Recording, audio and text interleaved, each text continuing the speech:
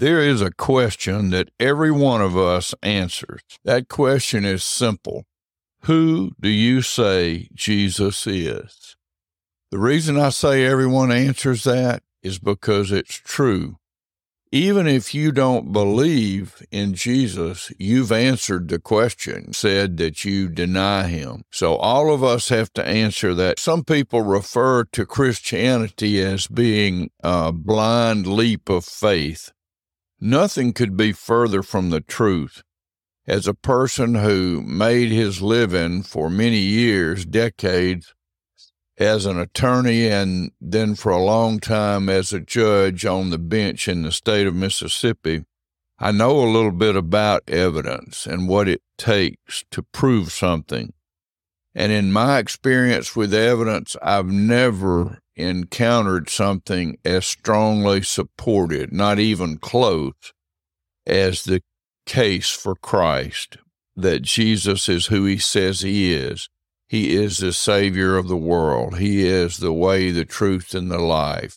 He is the only name given by which we may be saved. Once he encountered a man who had been born blind, and he caused him to see, restored his sight, actually gave him sight because he was born blind.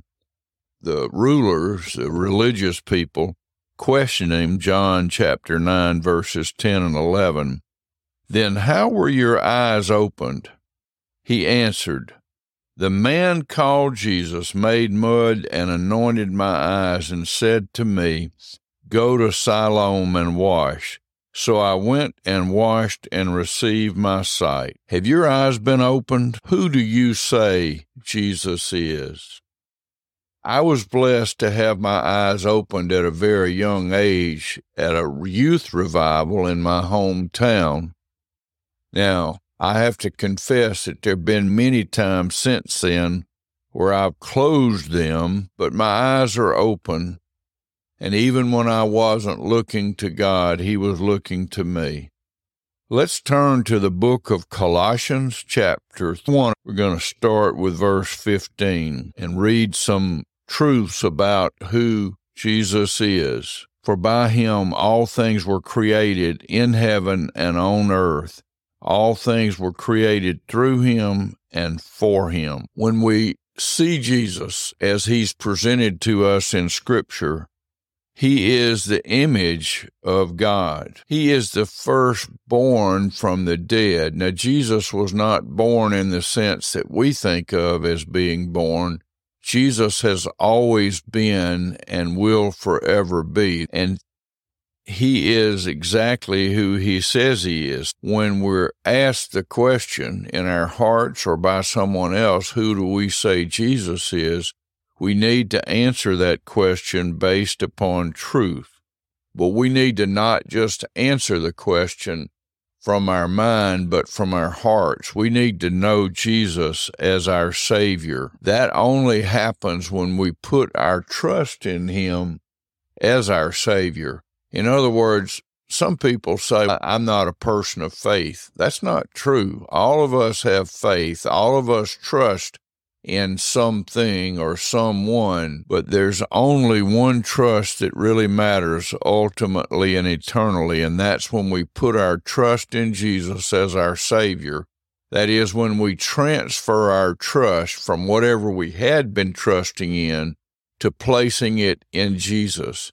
That is a form of changing our mind. It's when we realize that we need a Savior, that we have sinned and we're separated from God.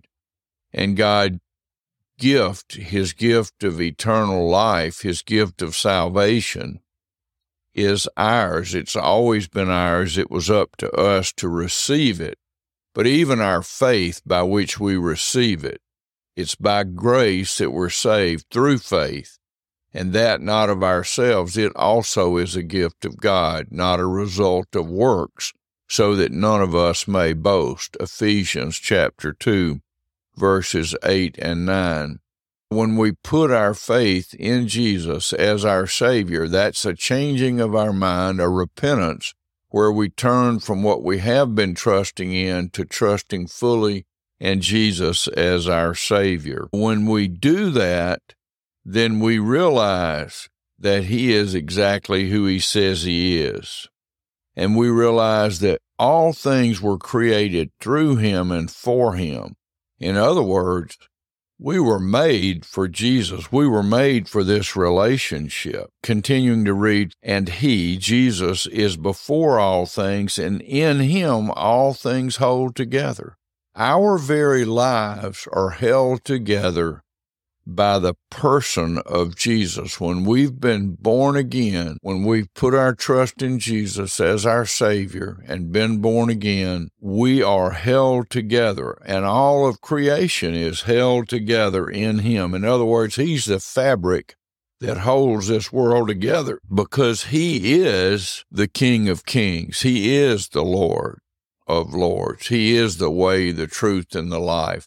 No one comes to the Father except through Him. Jesus is the one who reconciles us back to God the Father. Our sin separated us, for we have all sinned and fallen short of the glory of God. Romans 3:23. And the result of our sin, or the wages of our sin, is death. But the free gift of God is eternal life in Christ Jesus. Romans 6:23. And He tells us if we confess with our mouths that Jesus is Lord and believe in our hearts that God raised Him from the dead, we will be saved. And we who once were alienated and hostile in mind have now been reconciled in our body of flesh by Jesus' death, and He can now present us holy and blameless and above reproach before God the Father. So let us continue in the faith, stable and steadfast, not shifting or changing from the hope of the gospel, the good news that we've just been sharing about Jesus, who is our Savior. May we go and proclaim the truth of Jesus in all the world, knowing that He is with us and that He will never leave us nor forsake us. Jesus says in John chapter 14, verse 6, He says, I am the way, the truth, and the life. No one comes to the Father except through me. To answer the question, who do you say Jesus is, to base our lives on evidence, far beyond all reasonable doubt. What is that evidence? The evidence is primarily 4 books which were written about Jesus: Matthew, Mark, Luke, and John. These 4 books are contained within the 66 books of what we call the Holy Bible. There are also secular or non-religious historians who record the life and times of Jesus, that time period. That evidence is not subject to serious question by anybody who's done their research. The ancient manuscripts that were written down are in the thousands, and they are supportive of one another. The differences between those manuscripts, written by different people, copied by different people at different times, have minute differences, and those differences don't make any contribution that would vary or alter the truth of what the Scriptures tell us, that we're sinners in need of a Savior, and that God loves us and has made a way for us. The evidence for Jesus is overwhelming. Because the man who is called Jesus is who He says He is, then we have to respond to Him. He is the way, the truth, and the life. He is the only name given by which we may be saved. We have all been created by Him, and we're created for Him, and in Him all things hold together. So here is the question: who do you say Jesus is? Not just with your mouth, but with your life. Does our life reflect that we're followers of Jesus? Not that we're perfect, not that we always get it right, but that we get up each day aiming our lives for Jesus, wanting to be like him, that we have truly been born again by grace alone, through faith alone, in Christ Jesus alone. Has that happened in your life? Have you been born again? If you have, then you know how to answer the question, who do you say Jesus is?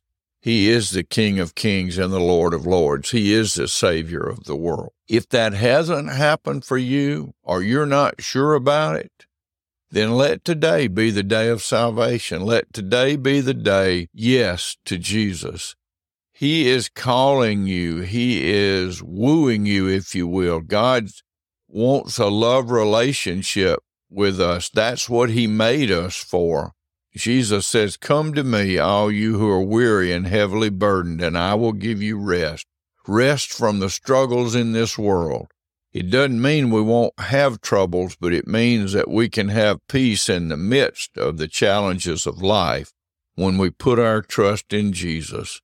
By grace alone, a gift from God, through faith alone, trusting in Jesus alone.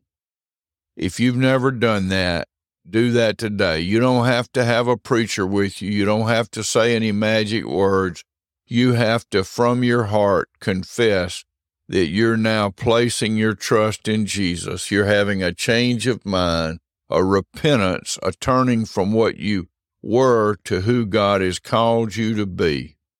God is waiting with open arms to receive you as his child, his adopted son or daughter.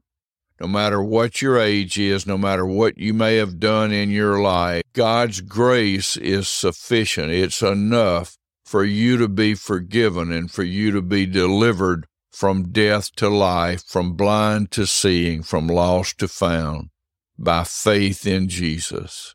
Answer the question, who do you say Jesus is? He is my Savior. He is the Savior of all who will put their faith in him. Amen. God bless you.